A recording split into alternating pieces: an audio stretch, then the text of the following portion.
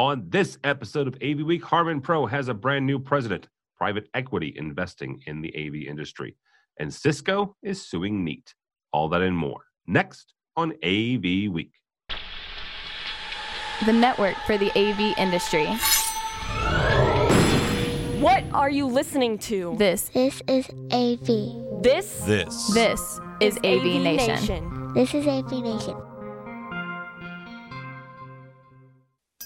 This is AV Week, episode 440, recorded Friday, January 24th, 2020. Investing in AV. Support for AV Nation is brought to you by Atlas IEB, innovative audio solutions for every business environment. And by Daylight, the leading producer of high-quality projection screens worldwide. And by AV Pro Edge, manufacturer of next-level video distribution solutions. This is AV Week, your weekly wrap-up of audio-visual news and information. My name is Tim Albright. I am your host. With us to discuss the news and information we have gathered this week, first and foremost, my buddy and pal, Mr. Brock McGinnis from AVWeek. Welcome, sir. Hello, Tim. Good to be here as usual. Good to see you, sir. A couple newbies, so I guess Brock be nice, and I guess me be nice. First of all, Mr. Michael Lisi from Wolf Vision. Welcome, sir. Thank you. And also Mr. Chris Gibbs, who we've interacted with quite a bit when around DSD, but Chris is from Expo Nation, the folks that put on Digital Signage Expo. Welcome, sir. Thank you. Happy to be here, Tim. Awesome. And this, not for nothing, but, you know, I like hockey, and this weekend in St. Louis is the NHL All-Star Game. So I guess go West, if I'm being a homer. Is that right? Yeah, go West. So, you would be West. Yeah, I would be West. Here's the problem. I'm so old that I've watched hockey for so long. I remember when the Blues were in the Norris division. So again, you know, all kinds of, if you didn't watch hockey, you wouldn't get any of that. All right, guys. First story actually comes to us and our new editor, Lenore and Lane, talking about Cisco suing somebody again. Cisco is suing Neat and a number of their former employees and former actually Tandberg employees. According to the lawsuit, according to Cisco, quote unquote, Cisco has initiated a legal process against Neat and former employees for violating intellectual property rules. As a first step, the authorities have secured evidence from Neat and the people linked to Cisco's lawsuit. As one might expect, we act resolutely to protect Cisco's significant investment in research and development and valuable intellectual property. Mr. McGinnis, we'll start with you on this. What does this mean for the future of kind of unified communications? You see, Neat is led by a bunch of former Cisco and former Tandberg folks. They say, the Neat folks say, that this is their own stuff, this is their own ideas, that Cisco is overreaching here. So what do lawsuits like this do to innovation and the future of UC? I don't think it's a problem with innovation. Neat came out of nowhere. They're being funded by Zoom, as I'm sure you're aware, or at least partially funded. And all of a sudden, earlier this year or late last year, they are on the scene. They are a great threat to integrators. It looks like Zoom is going to be in the hardware business, which scared the pants off a lot of big integrators who were trying to make a living selling Zoom rooms. I tend to have a lot of respect for Cisco. I don't think that their patent trolls, their transaction with Tandberg was a long time ago. And Neat is no threat to Cisco. So Cisco must believe that Neat is using intellectual property that is rightfully Cisco's. Because they're not a threat. This is not like the Clear One and Sure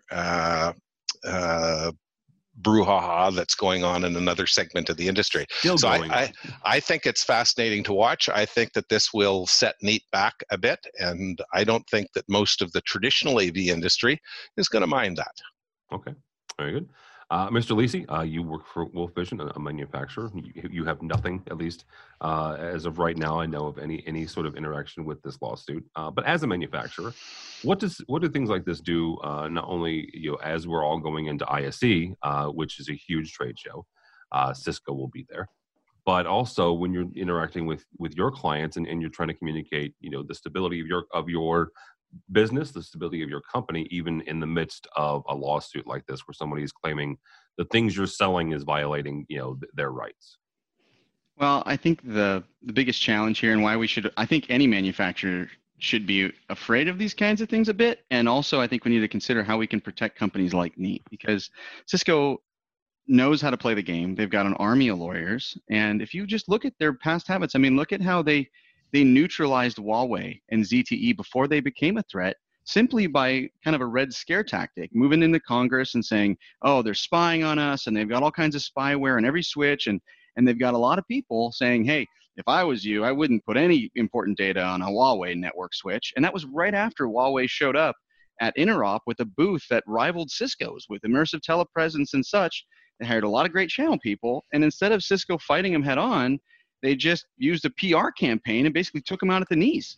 And nobody would buy a Huawei switch after that. And Huawei hasn't been able to get back in the US. So Cisco, it's not like, oh, Cisco doesn't know how to use these tools. They used not only PR defamation, but I would even say like legal battles as a competitive mechanism, and they've done it before. So now let's look at a small startup. Whether there is something to Cisco's claim or not, doesn't matter. They can lock them up in courts. They can defame them globally. They can threaten them. And by the time Neat comes out of this thing, having spent millions of dollars defending himself, no one will care. The news cycle will move on, and no one will remember that whether they actually did it or not. Do you know if Huawei actually cooperated or not? No, you don't care. It's too late. It's years past it. By the time Neat comes out of the woods, it's over. And I think we need to maybe consider, how do we defend these kinds of things and don't let kind of the bullies just beat up little manufacturers, because some of these new companies are bringing some of the most game-changing technology or new ways of doing things. And if we just stymie them and just cut them off at the knees and don't even give them a chance to come out, what does that mean for the industry? Does that keep us in the dark ages? I think we need to have some more protections for smaller manufacturers like that. Yeah, absolutely. One of the things is Huawei itself and got put on a government watch list and a government blacklist, in essence, here in the States, government blacklist. So no government employees could own, at least for official purposes, cell phones and other devices as well. Tim, if I can just interject, because this is current news. So the CFO of Huawei, the founder's daughter, is currently on trial in Canada. This is an extradition trial. She has been charged by the government of the United States with espionage and with fraud.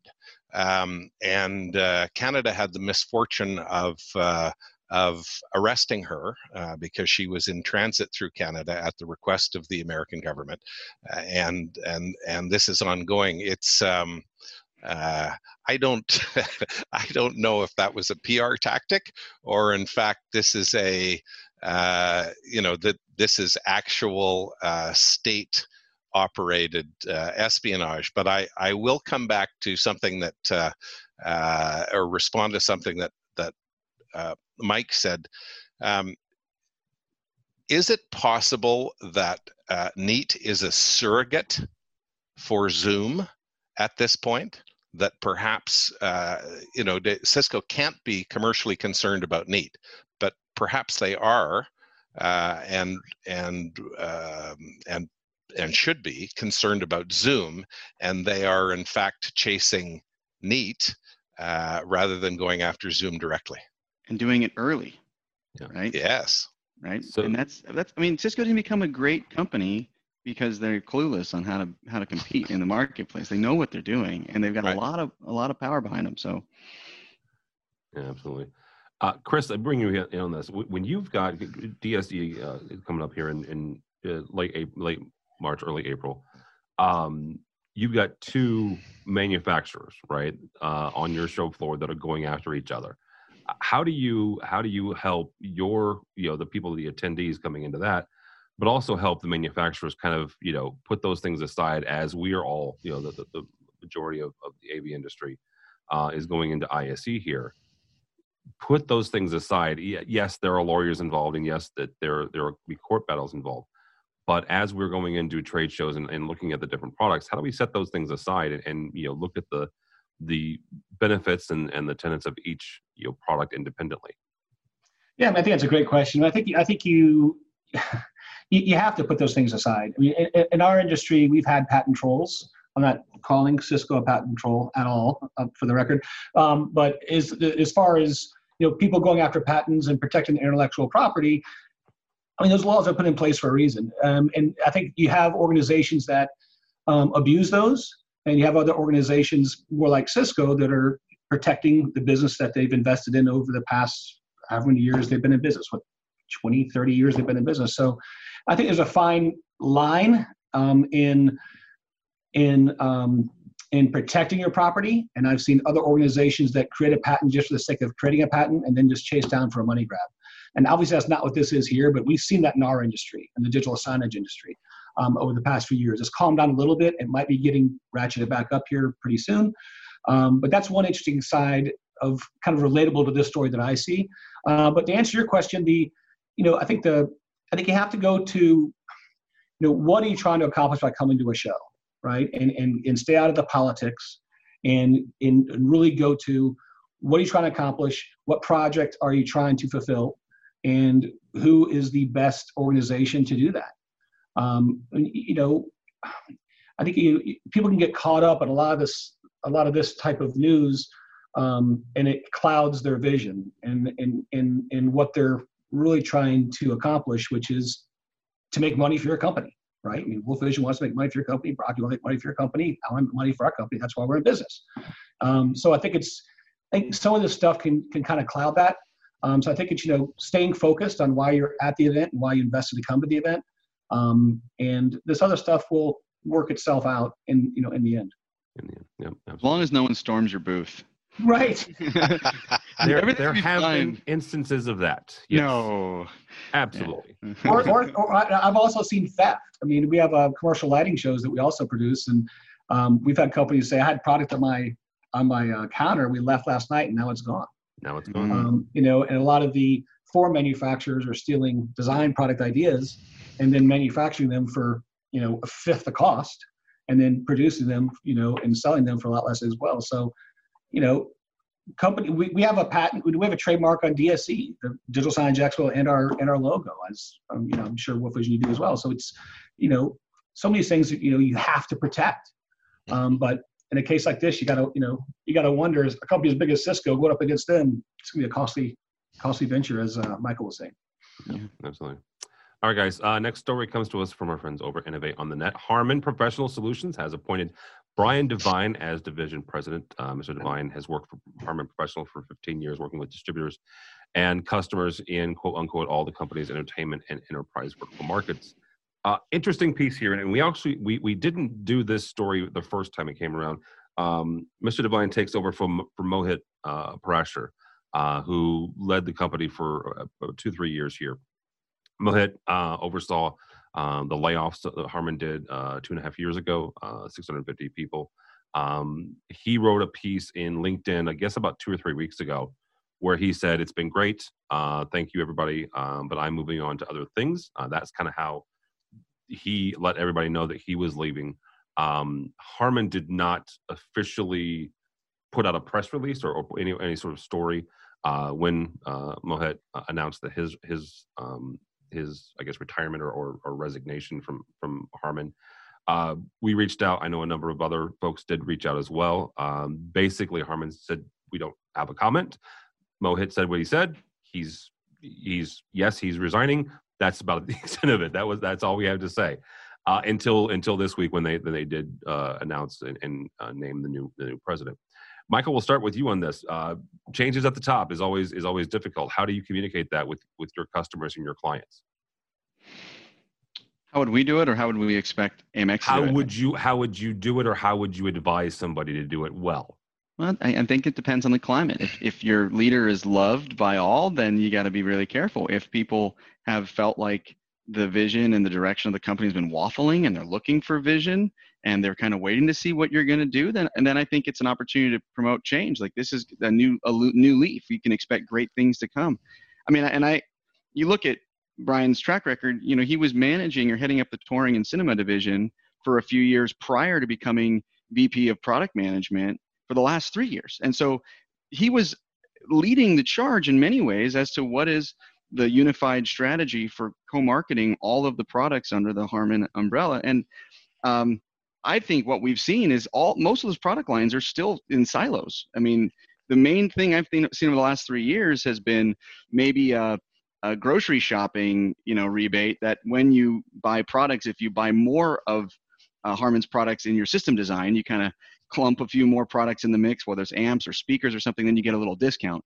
But in terms of a real unification of their various technologies and maybe even some development of hardware that integrates more of that technology together, or really the clear communication of what is our vision for the future and where is Harman going to be, I don't know if we've seen a whole lot of that. I'll just leave it to say whatever you've seen in the last 3 years was under the helm of the person who's now in charge. So will it be different than what you've seen in the last 3 years? I don't know. I think it'd be a great opportunity for them to communicate that it will be, because I think the industry's been kind of waiting to see, okay, what are they going to do? There was this mass, gathering of all this great technology under one roof, and it's like, what's going to happen with all that? Yeah, that's a good point. The fact that Harman did, and Samsung by extension has did in the last 15 years or so, 20 years really, with the original purchase of Crown has made a consolidation really forefront. The question is, what are they doing with it now?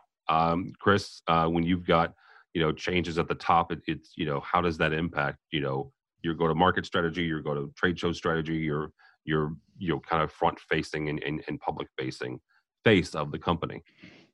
Yeah, I mean, I would, for us, we're a partnership. We've been in business for 18 years, and we haven't had a lot of changes at our top.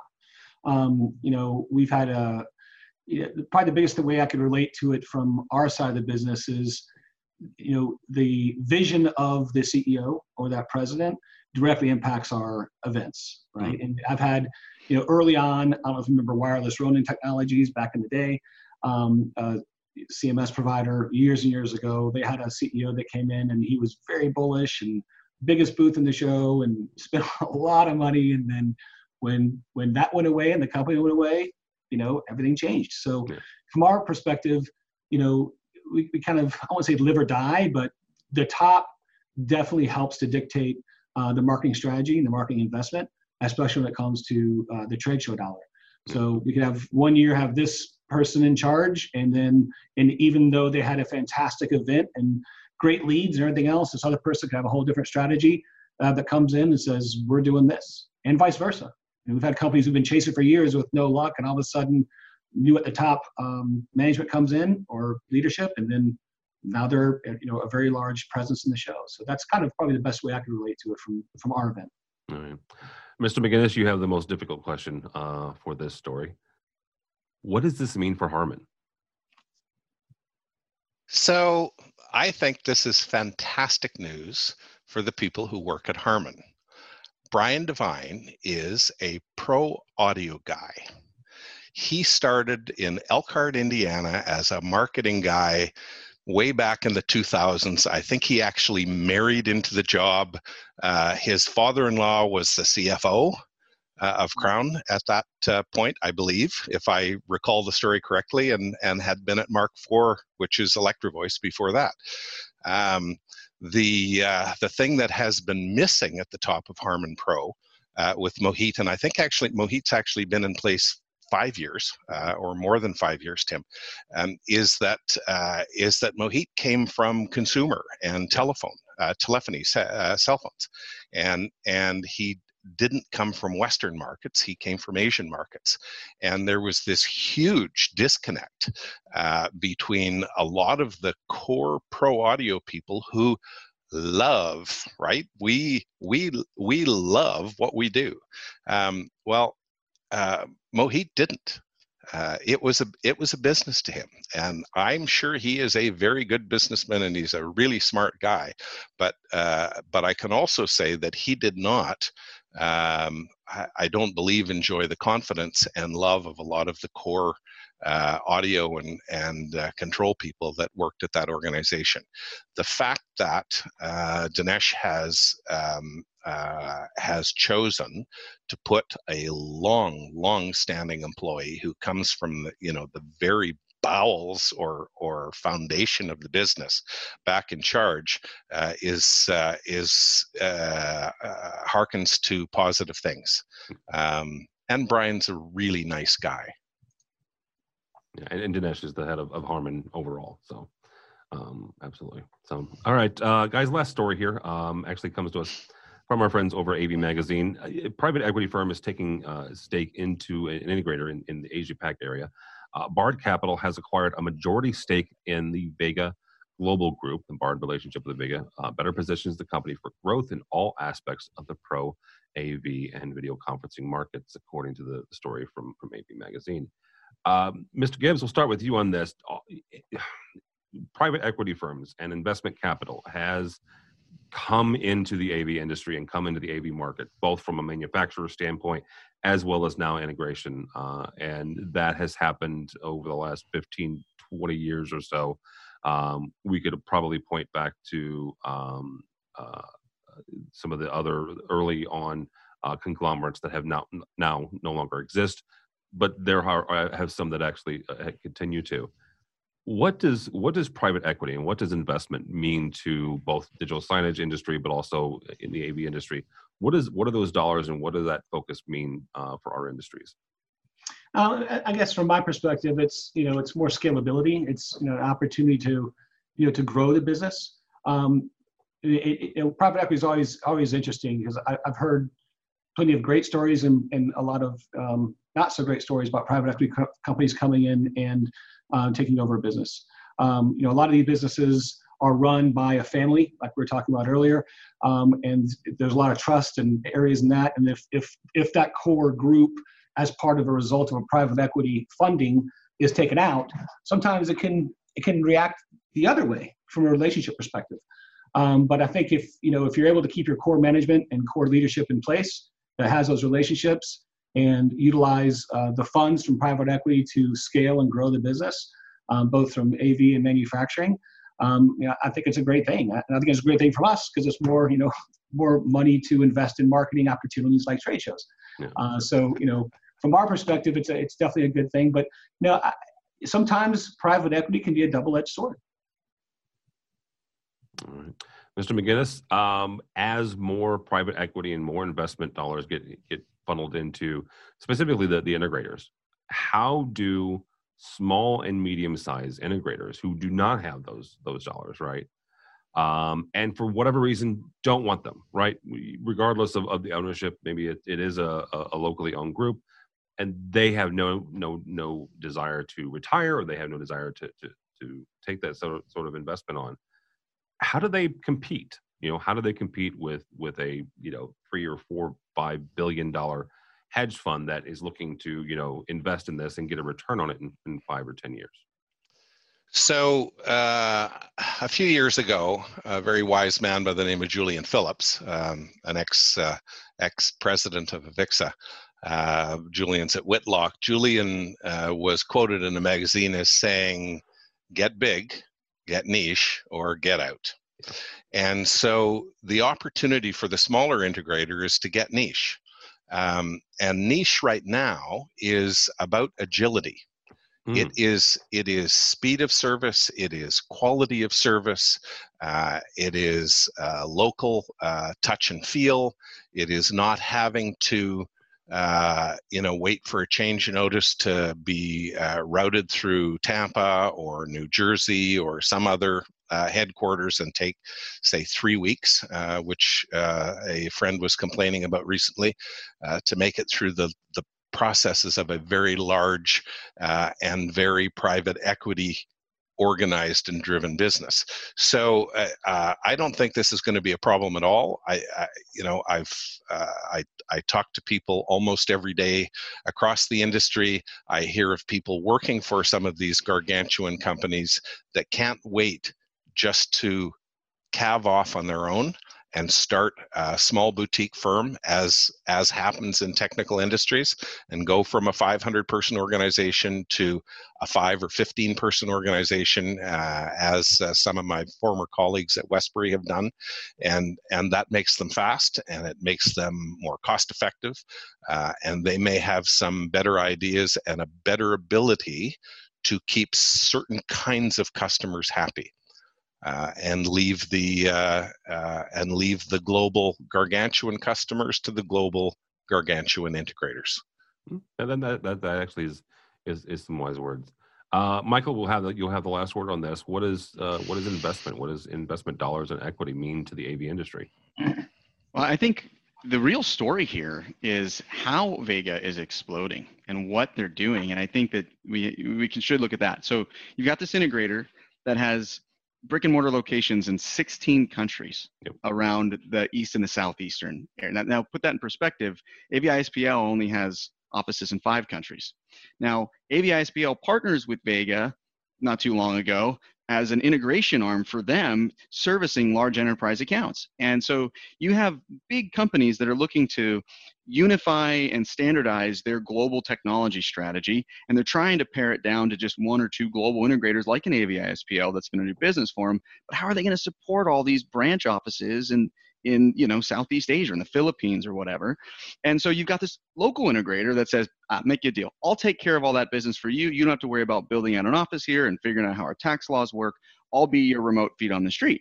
And that's working for them. They're doing a ton of business and they're exploding. And so now you have this private equity firm saying, hey, I want in on that. There's a lot of opportunity here. And I think what you're going to see happen is I think with their investment, Vega's going to explode into more countries and present themselves as a local integrator to service extra local accounts. Now, interesting thing about it is I don't think Vega's the one helping guide the decision-making of what technology is going in globally.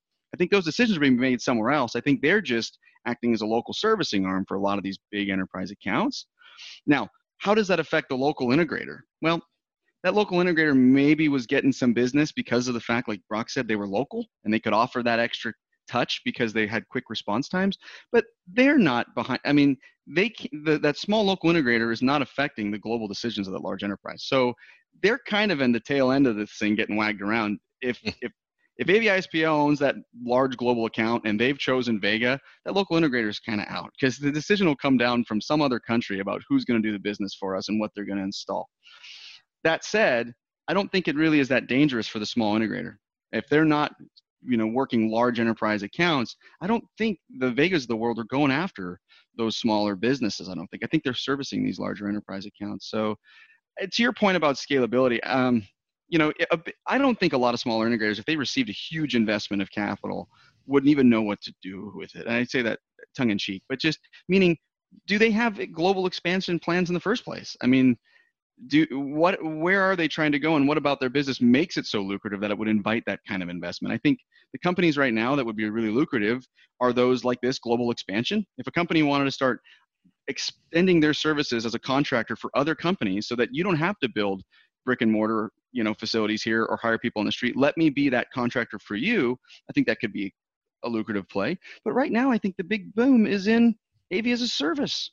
I think AV integrators looking toward being software defined, remote management, provisioning, drop shipping AV endpoints, like Wolf Vision has all these all-in-one AV IT appliances, being able to drop ship that to a customer site and then continually monitor it from afar and remotely support it. I think you're going to see the rise of the AV service provider, the rise of these companies that have long service contracts. They've got phone operation centers and network operation centers where they're continually monitoring customer sites for them, and they're offering AV implementation on a monthly cost where you spend $300-400 a month and you get your conference room and we'll take care of everything for you. I think that's going to be a big explosive market, and I think companies that start thinking that way, how can I start really offering AV as a service? I think that can invite a lot of investment because we're talking about building out telephone centers. We're talking about building out network operations and tethering an AV integrator to network functions that AV integration typically says, I don't touch network. But a company that aligns themselves there could be lucrative because if you're talking about global service contracts now where there's a company in Indonesia or in India remotely monitoring operations for Honeywell in Scottsdale, Arizona. And if something goes down in the room, a phone call's coming. So that's opens up an opportunity for global expansion and kind of tapping into the world economy of AV in business instead of just the US, Yeah. And that right there, at least talking with MSP friends of mine who own MSP, managed service providers, the more recurring revenue, the more monthly revenue you have in, that actually the more profitable and attractive you become if you want to sell and if you want to get investment. Right. If you don't, then you don't worry about it. So how can you all right. guarantee you're going to get that next project? But if you got a contract, you have recurring revenue. You can do stuff with that. So good call. Yep. All right, guys, that'll do it for us. Mr. McGinnis, thank you, sir. My pleasure. Interesting panel today. It was nice to meet both Mike and Chris. Yeah, absolutely. Where do people find you or Avitas? My email address is brock@avitas.com. Avitas is AVITAAS. And you'll also find me on the Twitter at Brock McGinnis. And if you're running around ISE in a couple of weeks, you might run into Mr. McGinnis. So I will be running. If you bump into him, apologize. But yes, you'll see him in one of these 75 different halls at ISE. So that's right. Mr. Lisi, thank you, sir. Glad to be here. Thanks. My email address is Michael, MICHAEL.Lisi, LISI @wolfvision.us. You can find us on the web at wolfvision.com. We will be at ISE in booth number 1M20. So Wolf Vision will have a presence there. And then I also saw right on the Vega website, our Synap Pure product is headlined in their scrolling pages on the homepage. Very cool. So if you want Synap products, you can also call Vega. It sounds like they've got you. If you're in the Asia Pac area, if you're in North America, call somebody else. Call somebody else. Anybody. Mr. Gibbs, thank you, sir. Yeah, thanks for having me, Michael, Brock. It's great to meet you this afternoon. Chris Gibbs, Digital Signage Expo. DigitalSignageExpo.net is our URL, and our event's coming up at the end of March. And the first day of the show is April 1st, April Fool's Day. And the first and second will be the 2 days. Conference program, over 100 speakers, 150, 200 exhibitors. We're all things digital signage, and we'd love to see the integration registrants continue to pour in. I mean, most of the companies you guys are talking about have people that are come every year and they've already registered for the show. So your audience is very important to us, and we hope to see you at the event. Yeah, absolutely. Yeah, it's a good show, good time. It's in Vegas every year. So if you want to go to Vegas in the end of March, 1st of April, good show to go to. For us, for AV Nation, go by the website, avnation.tv. That's avnation.tv. You'll find this program and a host of others, including our other weekly show, ResiWeek, where my buddy Matt Scott looks at the residential side of the AV industry. I mentioned Brock will be at ISE, as will we, the entire week of February 11th. Just announced yesterday or day before yesterday, our tweet up, our annual get-together of, you don't have to be a Twitter person, but it helps because you have handles. But come together and our friends over at Poly, and we thank them for sponsoring this year's tweet up at ISE. Come hang out with us on Tuesday, 11th of February, from 4:30 to 5:30. You can register on our website. Also check out our ISE special section, where everything is already populating. We've got tons of previews from Mr. Blackman, Mike Blackman, the guy that runs ISE all the way through. So you can check that out also on our website. Also, while you're there, please check out our supporter section. These are the folks who help us financially, help us bring you AVWeek and ResiWeek and our coverage of ISE 2020. All that and more at avnation.tv. It's avnation.tv. Thank you so much for listening. Thanks so much for watching. That's all the time we have for AV Week.